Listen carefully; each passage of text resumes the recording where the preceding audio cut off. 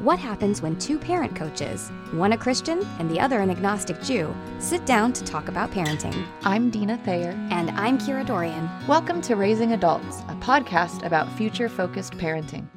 Hi, everyone. Welcome to Raising Adults. Kira and Dina here, and we are looking forward to sharing with you yet again today. And this is a little bit of maybe a more vulnerable and heavy topic, so I want to give you that disclaimer and kind of that heads up because this is sensitive, but it's something a lot of people deal with, and we've noticed how important it is and that it can sometimes even get swept under the rug, and we want to really bring it out into the light and examine it and let people know this is normal and there's ways to cope. So what we're going to be talking about today is the whole spectrum of postpartum mood disorders, everything from, how do you know maybe it's just the baby blues all the way to the more severe things with postpartum depression, postpartum psychosis. And I'm really thankful that I have you as a co-host today because I know you actually have some direct experience with this, but also I think you lend something to the discussion as a mental health professional. So I'm really grateful for that too. And I will say, as we launch in, just that I have a strong why around this as a birth professional myself, being in the pregnancy and birth world for so long now, almost 2 decades. I've definitely seen this time and again and see how important it is that it's talked about and addressed. And from the time of my very first birth all the way back in 2002, the conversation around this is really growing, which I'm glad to see, but I think that absolutely needs to continue. So that's why it's important to me is just I've watched people struggle and maybe not know what the resources are or feel even safe talking about it. So that's a big deal to me, but I want to be honest that I don't have this intimate firsthand experience with it. Most of mine has come through clients and having to maybe offer them referrals or make sure they had resources. And another thing I will say as a doula is, and you may plan to touch on this, so hopefully I'm not going to dip my toe too much into what you're going to chat about, but that please don't underestimate, those of you listening, that birth trauma can also result in this. It is not just about what happens after or maybe your feeling about connection to your baby or babies, but our births really matter. And so I can definitely say as a doula and someone who's come alongside people during that time, that gateway into parenting can be kind of a catalyst or a trigger. And so it's important to talk about that too. I just wanted to at least mention that. Mm-hmm. But I know you have a lot to share, so I want to let you get to it. Yeah, I mean, I'm so glad you brought that up because one of the things I've talked about on this podcast is that I got ultimately uncomfortable with the hypnobirthing model because of the pressure for a perfect birth. And I didn't like that because birth, unfortunately, just does go sideways a lot. Mm-hmm. But it was one of the things I liked about the program was the recognition that birth does really set the tone sometimes for your transition to motherhood. Not always. I know women who've had very traumatic births and did not struggle with this at all, but it is a factor. And if you actually look at risk factors of PPMD, it's one of them. Birth trauma is one of them. So I'm glad you said that because it is something that sometimes we go, well, everyone's healthy. The baby's fine, and we're not looking at what was that experience of coming into motherhood like for that woman. Because the one thing I will say is a natural birth is most often an extremely empowering experience. And I think it's designed that way because as we come into motherhood, we need to feel empowered. We're about to embark on the biggest question mark of our lives and the most important, as we believe here at Raising Adults. So you better have a pretty rock solid empowerment experience. I mean, I think it's a beautiful design, right? We're supposed to feel euphoric and we're supposed to feel strong and like we just rocked something really hard. And if you think about that, that makes sense as a setup for, hey, here's this baby you got to take care of. Mm-hmm. But you're like, well, I just rocked that super hard, so I think I've got this. I can totally be responsible for a person. Yeah. So I think that birth is supposed to be a great setup for that. And sometimes it just doesn't go that way. Yeah. And I think it's so important what you just said. So yeah, I want to talk about this on a whole bunch of different levels, but the why for wanting to talk about it is my own experience. I just know I'm going to get emotional today, so we just have to all prepare ourselves for that. But I definitely struggled with postpartum depression, and it's something I feel like even 7.5 years later, I am still unpacking. I think that's often common for women who go through this because of how it shapes your transition to motherhood and how you view yourself as a mother. your feelings of shame and failure that just come with this, which is super yucky, that's just a part of the package. Most women experience that. So what happened for me was, after coming out of the thick of that, I became really passionate about helping other women either go through it or possibly preventing it by talking about it. And I think that's the why for me, is anyone listening who either is expecting or is in the thick of postpartum mood disorder or went through postpartum mood disorder and maybe didn't hear some of these things, I want them to hear it today. Right. Because this is the other thing, is sometimes women don't get diagnosed for years. And maybe they're even through it. And then they look back and they go, wait a second, I think I had that. Yes. Right? And what a mess. So I want to start by just unpacking what is postpartum mood disorder. We used to call it postpartum depression. They changed it to encompass postpartum anxiety and postpartum psychosis. And those are three nuanced different things. So postpartum depression is what we think of most often as like women can't get out of bed, they're maybe teary all the time, they feel detached from the baby, they might have thoughts of harming themselves, they might have thoughts of running away, they might have thoughts of harming their baby, just a general unhappiness at this new situation that they find themselves in. Postpartum anxiety often shows itself as just really intrusive thoughts that are usually around something happening to the baby, something happening to the mom. A great example, I had a client once who was just having a delightful mothering experience, like loved being a mom, but she would be, making a sandwich, and suddenly she'd have this like vivid image of the knife rolling off the counter all the way down to the baby that's in the bouncy chair and stabbing the baby. And this like violent image. And that's a great example of postpartum anxiety, where we're not depressed. We're very attached to the baby. In fact, we're so attached to the baby that we're actually worried we might accidentally harm them. And that can show itself as like not wanting to leave the house and those kinds of things, not being able to sleep even when the opportunity presents itself. And then postpartum psychosis I knew less about. So I did a little bit of research because I wanted to get this right. This is a very interesting and important facet of PPMD. So it's extremely rare. It affects about 0.1% of new mothers. However, that number rises to 30% in women who have bipolar disorder. So if you're expecting and you have bipolar, it's really important that you're setting yourself up for what might happen on the other side of having a baby. The symptoms of postpartum psychosis, this is hard, so I'm just going to say this is hard stuff, folks. Confusion and cognitive impairment that may come and go, coming in and out of consciousness, extremely disorganized behavior, hallucinations or delusions. And it is considered an emergency, and it needs to be treated right away. There is hospitalization involved. So again, it's very, very rare, but if you have bipolar and you don't know that this could happen to you, and I've unfortunately seen this with a couple that I taught hypnobirthing to, they had no idea, I didn't know, and she ended up having postpartum psychosis, and they became very vocal and active about letting people know, hey, if you have this disorder, you need to be on this from the get-go. So we've got postpartum depression, postpartum anxiety, and postpartum psychosis. So there are some things that predispose you to one of these things other than bipolar that predispose you to specifically postpartum depression or postpartum anxiety. And they are things like your mother had it. So it is genetic. The baby's temperament. So, and this is like a duh, but if you have a baby that's like that angel baby that you hear about that sleeps all night long and you kind of want to punch that mom in the face a little bit,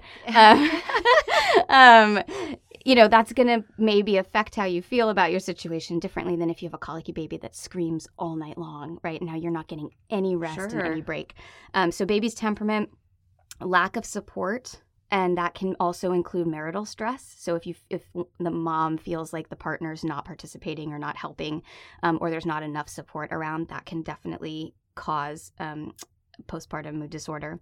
A history of depression. So if you yourself have had depression in the past, you are more likely to suffer from PPMD. Having a child in the NICU, so an early birth, a traumatic birth, multiples. So if you kind of piece together my story, I have like all of these things. My mom had postpartum depression with me.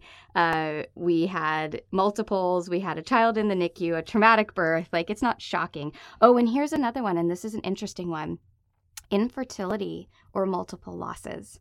And this is such a tricky one because I think what happens sometimes is women who have really struggled to have a baby go one way or the other. So either the baby's finally here and it's just like, the baby's here, I don't care what it looks like, I'm so happy the baby's here. Or they end up having some kind of postpartum mood disorder, and then there's guilt and shame around, I worked so hard for this and now I'm struggling. What does that say about me? Here's the interesting thing. And I knew all these things before I was just double checking all my facts. But when I was double checking all my facts, I was looking at this list. And it's like, okay, so your mom had it. The baby is, a hard baby. You've had losses. Maybe there's multiples, maybe a traumatic birth. And I'm looking at this and I'm like, none of this has anything to do with the mom. And I think that's the key thing. Like, if anybody listening took anything from today, it's that postpartum mood disorder has nothing to do with you. It's not a reflection of you or your parenting. It is quite literally sometimes a chemical imbalance. Mm-hmm. We literally don't know who's going to get it and who isn't, which is terrible, but true. And I think that, unfortunately, then on the flip side of that is we as the mothers experience it, absolutely see it as a reflection. Oh, for sure. And take it quite personally. Yeah. What am I doing wrong? That it's wrong? Some reflection on not only who we are as a parent, but then just who we are as a person, as a woman, fill in the blank. And when you mentioned the losses, I just want to say, too, I think there's such pressure from the outside. I've had clients who've had multiple miscarriages and then struggle and hear even from other people, well, now you finally have a baby. Right. Why aren't you happy? Oh. And it's just adding insult to injury, right? And so I think there's also a message here that the backdrop is, if you're a listener who maybe hasn't experienced it, but you might eventually be around someone who has, that we have a role and a responsibility to be really careful with our words and how we care for these people and be present for them. Does that make sense? Oh, absolutely. And I think, here's the thing. I mean, I would wish for every woman a gorgeous transition into motherhood. I would wish that every single woman thinks that the unicorns have come out and the fairies are flying. I mean, that's of course. That's what we're sold. It should be. And I will say, I know several women who absolutely had that experience. But I think what you said that I love is that we can't assume that because we had that experience that our friend is having that experience. And I cannot tell you how many people said to me something to the effect of, oh, are you the happiest you've ever been? And I was actually the most unhappy I had never been that unhappy in my whole life. And the pressure of, like, you have these two beautiful, healthy babies and everyone wants you, not just asks you or expects you. They really want you to be happy. Mm-hmm. They need you to be happy. And I made a lot of people uncomfortable when I said, no, I'm actually really having a hard time. People didn't want to hear it. It's supposed to be this thing with a bow on it, and please don't wreck my image of it. So I think exactly what you said. If you're a listener and you had a wonderful transition, when you're engaging with a friend who just had a baby, I like to ask, how are you doing? Without anything attached to it. You're not presupposing, are you so happy? Aren't you thrilled? Isn't it the best thing ever? It gives just an open-ended, it gives them room to respond in whatever way matches what's actually happening. Right. You're just holding space for their feelings. So I want to talk a little bit about how you can spot it. And also, as Dina brought up, what's the difference between the baby blues and postpartum depression or postpartum mood disorder? And there is a real difference between the two. And it's something that most people misunderstand, the nuance. Yeah, and I think I'm so glad you're going to talk about this because I think some people can unnecessarily maybe work themselves up. Is this postpartum depression when maybe it isn't? Mm-hmm. So this kind of information can be helpful, but it can also go the other way. We can kind of downplay, and I've even had clients do that. Oh, it's just the baby blues, when I'm seeing red flags that tell me, I really need to refer this person out. And so knowing those distinctions, I think, will be helpful so people don't go on either end of that spectrum, unnecessarily working themselves up or maybe kind of downplaying something that does need to be addressed. Oh, absolutely. Hugely important. And I'd love for you to hop in because, I have the information statistically and definitely with women that I've talked to before they had babies or if they called me afterwards and said, hey, I'm having a hard time. But as a doula, you see people at a more regular interval than I do. So if you want to add anything to what you've seen or noticed, do. Jump all over these. So the big difference between the baby blues and postpartum mood disorder or postpartum depression, because that's really how those two things would look alike, is the length of time that it goes on. So really, in the first 6 weeks after having a baby, it's pretty normal to feel just about anything. I mean, your hormones are like everywhere. Your body is everything. And so women get everything from, this is the best thing that ever happened to me. When can I have another one? How quickly can we make another one of these things? All the way to, this is the worst thing that ever happened to me. I want to kill myself. I want to get out. And actually, in those 6 weeks, all of that's actually considered the baby blues. It's considered normal. What we want to see is that women at that 6-week mark are coming out. And they don't have to be all the way out, but they have to be really on a path out. And that doesn't mean one good day. That means like we're going from 5 bad days a week to 2 bad days a week to 1 bad day a week to no bad days this week. So that 6-week mark is really important. And here's the thing, that 6-week mark also correlates with your first check-in with your midwife or your OBGYN, where they're going to really take a look at you, not your baby, and say, how are you healing? They're going to clear you for sex. They're going to clear you for exercise and all these things. And here's what happens.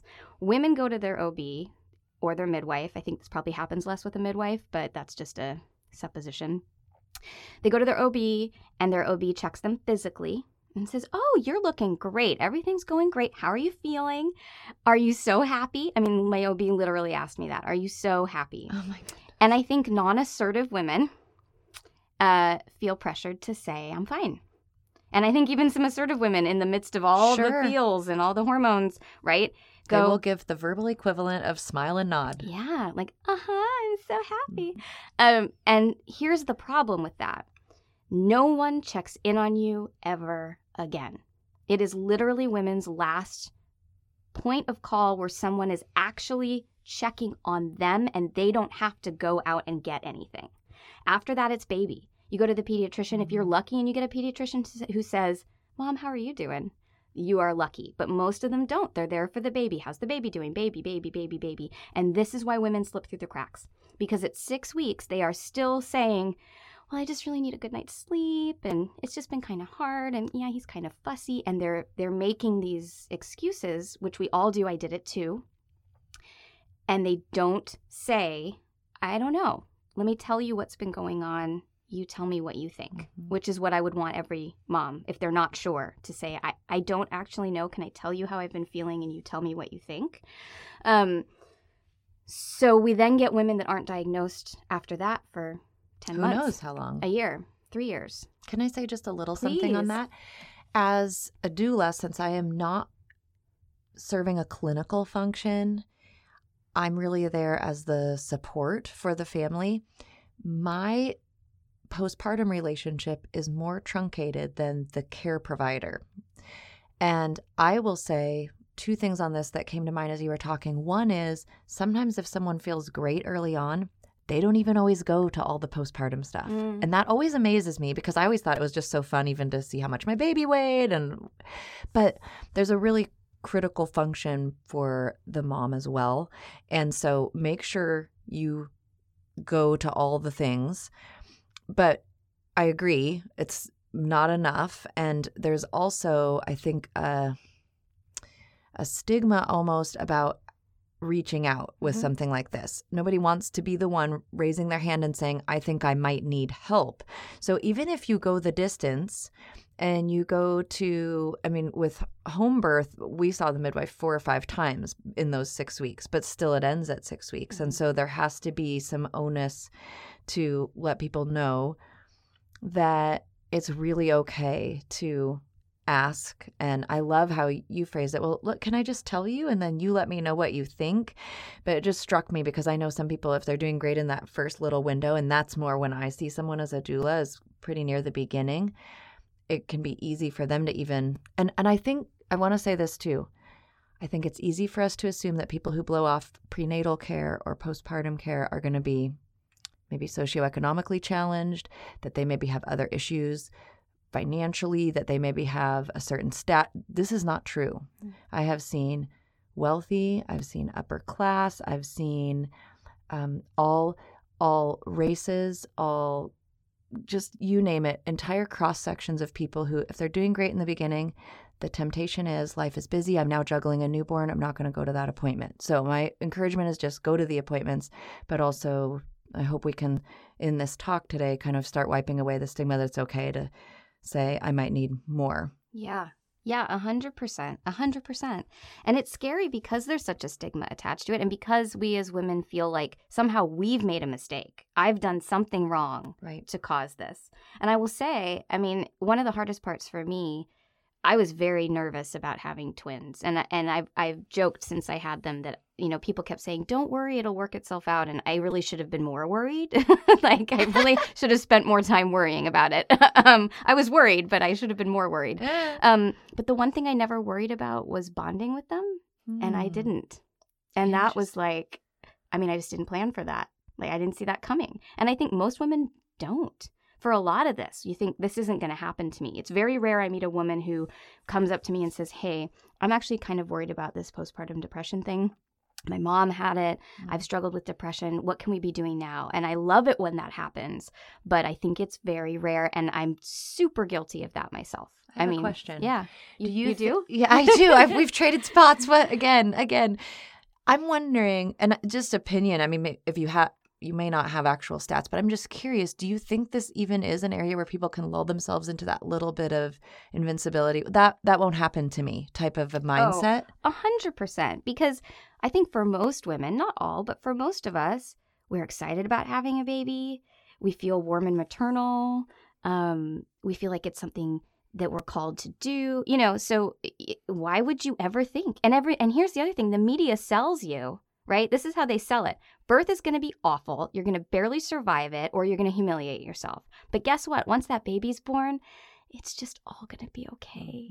Credits roll. You know, that's it. And no one, I mean, it's happening a bit more, but no one is showing that part. So we're also not conditioned to think it's going to happen to us. So, you know, as someone whose mom had it, who had all the risk factors, I really didn't see it coming. So I want to talk about how you could spot it, because I think I spotted it early because of what I do, but not everyone is going to have that. Right, that might not be the case for everyone. Yeah, so there's two parts to this. The first one is, I think a lot of this falls on the partner if there's a partner. And I say to partners all the time, you know your partner at their worst, how they handle challenges, how they view the world. That's what you're watching for. Are they coming at this the same way, or are they underwater in it? And I think that's really important. If you have a partner who's usually like a go-getter, I can, you know, rock the world, I'm just going to figure it out, I'm not afraid to fail, and suddenly they can't get out of bed and they don't see a way to solve the problem, we probably have a problem. Does that make sense? Absolutely. It's like, I think a lot of women would say they weren't themselves in that time period, and I would agree. So for me, I'm the kind of person, we talked about this in the gratitude episode, little things make me happy. I'm someone who just dines out on little things, right? First cup of coffee in the morning. So we lived in this part of Seattle that was on a big hill, and I used to love when I drove up the hill if the light hit the trees in just this certain way, and it just warmed my heart. And if I had a cup of coffee in my hand, it was even better. And this one day, the kids were 6 weeks old. I was driving them back from an appointment, and we're coming up the hill, and the light hits these trees in just the right way, and I just felt nothing. And I knew, I was like, something's wrong. That's not me. That's not who I am. Yeah. So I was really fortunate that I was able to go, this is not going to be fixed by a night's sleep. But I know a lot of women where that particular piece of information is what they hang on to. I just need a good night's sleep. And then they get a good night's sleep. And guess what? They actually feel better the next day. And then it starts to spiral again. I just need a good night's sleep. And they get a good night's sleep. And then it spirals again. And the point is, you keep spiraling. And that's a sign that we're not getting better. So I think some of this falls on the partner to really be brave enough to recognize that something's wrong. We want to see the best in our partners. I know Dave, I think it was really hard for him. I think it was hard for everyone around me to see me like this, because it's not me. I'm a go-getter. I'm a problem solver. I'm an entrepreneur, you know, and I was a disaster. And I think it's hard when you love someone for who they are to see them not themselves. So for the partner, that's part of it. And it's also then on the partner to keep having the conversation, because we women are really good at going, no, it's fine. No. And the partner has to be brave enough to say, I think something's wrong. Yeah. And that does take a lot of courage and Oh my goodness. also vulnerability. Yeah. And you might get snapped at. Right. And or blown sometimes off. I think it's also not even, if you get to a point where you feel like you can't tell the mother, that you then seek out some kind of support. Your doula, call your Yes, OB, please. and say, I'm concerned about my partner. Here's what I'm seeing. Tell me what I need to be doing. So that's number one. But for women themselves, I also think back to what you said, this piece of not being afraid to go, I might need some support and it might have nothing to do with me. So I really encourage women, if you have any of these risk factors, that you're actually putting a plan into place first.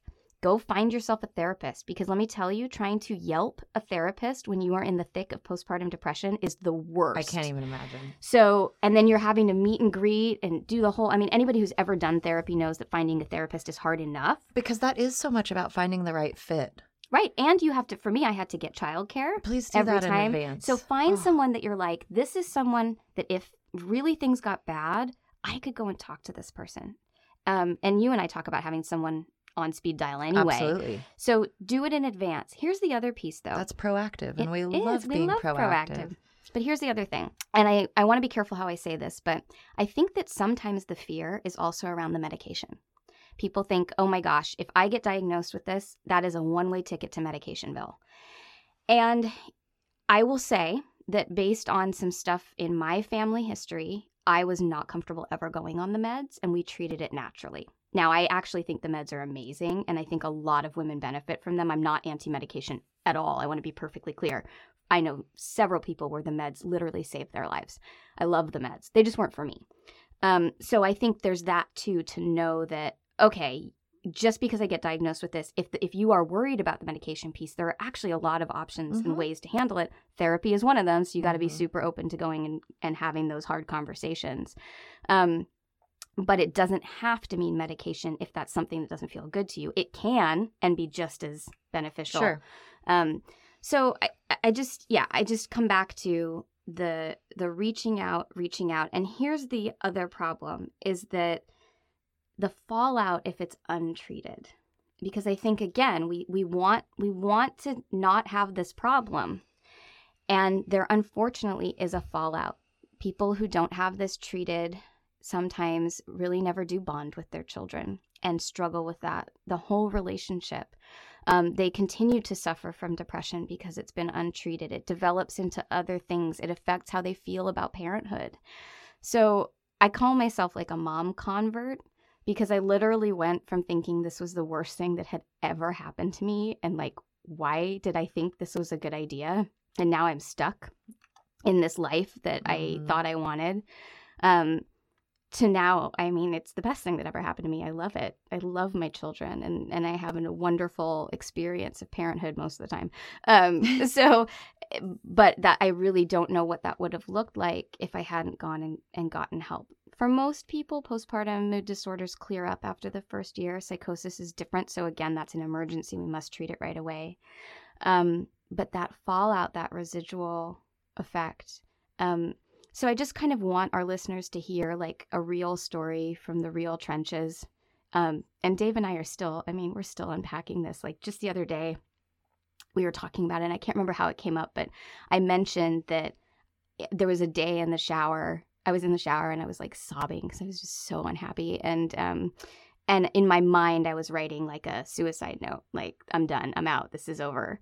And he didn't know. And it was so interesting that we were really close in that time, and he was incredible. I don't know how that man survived that whole experience, because his wife was like flattened and we had 2 babies. But I guess he never realized it got that bad. And he was shocked. He was like, I had no idea. You seem to be functioning not like that. It didn't seem like it was like that. So again, it's like, communicate, and know that even if you are as dark as I was, that there's actually light at the end of this tunnel if you can go and get some help. Like, you can actually come through that to the other side to think, this is actually the best thing that ever happened to me, and thank God I did it. Right. Does that make sense? Oh, of course. I'm thankful. Thank you for sharing that, by the way. And that's really authentic and raw and not easy. We're doing a lot of that this season, I feel like. I think that's happening a little bit more than it was in season 1 for sure. But it's critical, and it's just so important. So I love your suggestion that people make that contingency plan. Maybe you aren't even like Kira. You don't have this laundry list of factors that are going to give you this propensity toward it, but there's really no harm in still having some things ready to go and a plan for how you would handle this. You can even have the just in case plan. There's nothing wrong with that. And since we're such fans of being proactive rather than reactive anyway, that just seems smart, because then you're not, like you said, trying to Yelp a therapist when you're in the depths of despair. That just sounds awful anyway. I wouldn't even want to do that when I'm feeling okay. But I think that's really big. I think the awareness that you've brought, some of the distinctions, how do you tell, remembering that it can come from your birth itself. I think I've seen a lot of people who, whether it was a certain intervention or whether it was a cesarean that wasn't wanted or was unexpected, that can really trigger this feeling that instead of my birth being something I did, it was something that happened to me. Mm-hmm. And just that removal of power and removal of I was part of it can also, there's so many things that can spark this. So I think we want you as our listeners just to be aware and be watching. Or if you're a spouse or partner, be watching. That is your person, and you don't want to let them drift away just because somebody or both of you was too scared to speak up. Yeah. And I think there's an interesting piece here about partner, because, I'm a huge advocate of partners being involved, showing up overnight, right? Nancy talked about it on her episode, how important it is for the partner to be a part of that. And I think this is part of that. One of the things that can cause this is not feeling supported by your partner. So partners, you must show up. You must, because it's crucial and critical. Saying that, there's one more little piece I want to say. Okay. So the statistics on this are varied, mostly because we only have statistics on women who are diagnosed, and it's not all women are diagnosed. Right. So these are women who actually admit to having had this thing. They vary somewhere between 3 in 10 women in the U.S., all the way up to 5 in 10 women, which is half, which is insanity that many women are struggling with this and maybe not getting what they need. But there's an interesting statistic, and I'm not going to get this exactly right, so forgive me, but it's something like 1 in 84 men suffer from postpartum mood disorder. It's not quite the same chemical. It's more about the life change, because let's be honest, having a baby turns your life upside down. It's quite disruptive. But men can have that same thing of, what was I thinking? This was a terrible idea. And of course, what they don't have that women often have, though some of us like myself don't initially, is the connection to the baby, that maternal instinct. So now they have a little person who's turned their whole life upside down. It especially happens if the birth has been traumatic and the father or birth partner feels like the baby did that to the woman I love. And so there can be a real distance and removing of, I don't want anything to do with that thing that almost killed my wife. Yeah. Right? What an interesting take on that. That's kind of an interesting spin, almost blaming the baby. Yeah. That's but it's really part of the mental piece, sure, right? It makes sense when you say it like that. It's just so stark to think about. So great. Yeah, they're like the baby's point. Like a reminder of this thing where you thought your wife was going to die.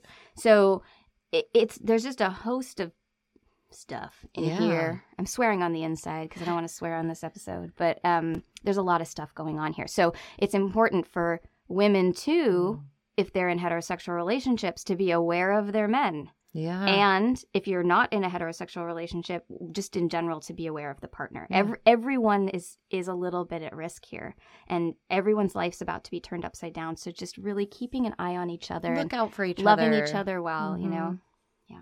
Absolutely.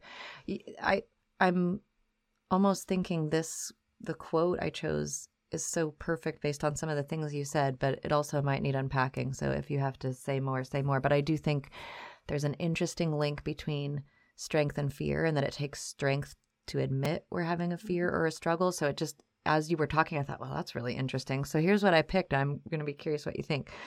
So this is from the Tot Spot, and the quote is, being a mother is learning about the strengths you didn't know you had and dealing with fears you didn't know existed. Oh, yeah. We're both a little weepy. Yeah. Yeah. I could not have known that. Yeah. I think that's really true. So before we finish up on a completely different note, we're going to move it over to the positive side. Happy things. I just want to let our listeners know. So right around the time that Dina and I started this podcast, I was hired so randomly and wonderfully as a voice actor, because I still do voice acting. I was hired to host another podcast about wildlife conservation. So nothing to do with parenting. It's so cool. It's called the Edge Conservation Podcast. It just went live. We interview people all over the world who are literally on the ground changing the world for animal conservation. We've interviewed an Academy Award-winning documentary filmmaker, a guy who has an elephant farm, a woman who discovered different types of giraffe DNA, which changed their ranking on the endangered species list, a guy who's changing the world with his coffee company, and I only buy his coffee now after that interview. I mean, it's really awesome.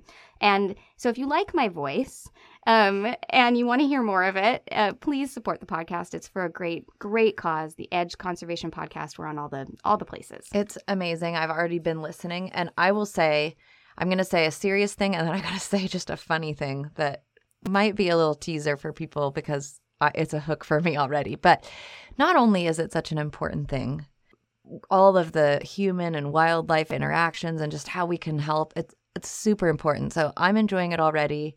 Maybe someday I'll get to talk about my background with this. I have a thing for big cats. So, and I've worked with them some. So I love that. But also, if you're a fan of getting to hear amazing and beautiful accents from all over the world, tune into this podcast. It is delicious. It's like a buffet for your ears. That's true. I just have been loving it. I'm just getting all these different samples, and just it not only the content is so great, but I think that also just lures you. Some of these voices are almost like a gentle lullaby. I love it as a person who just enjoys all the different sounds of around the world. You're going to get that in this podcast. So check it out. Yeah. And of course, the irony is, as the host, so I write all the questions. So I basically get to just say, I have a question all through the episode. How perfect is this for you, Kira? Literally made for me. So do check it out, the Edge Conservation Podcast. So we hope you enjoyed today's discussion on postpartum mood disorder. Thank you for listening and just for showing up for it, because it's such an important one. And I hope that even if you're listening and you never went through it, and maybe you've already had your children, that you'll be able to bring some of this to the people in your lives that may be dealing with it and you may not even know about it. So we appreciate you being with us. And as always, you can contact us, info@futurefocusedparenting.com. Be sure to go to the website to check out all the different things we've got on there for sale and for free, including our Attribute of the Month. Raising Adults is produced by Kira Dorian and Dina Thayer and recorded in my laundry room. Music by Seattle band Hannah Lee. Thanks for listening.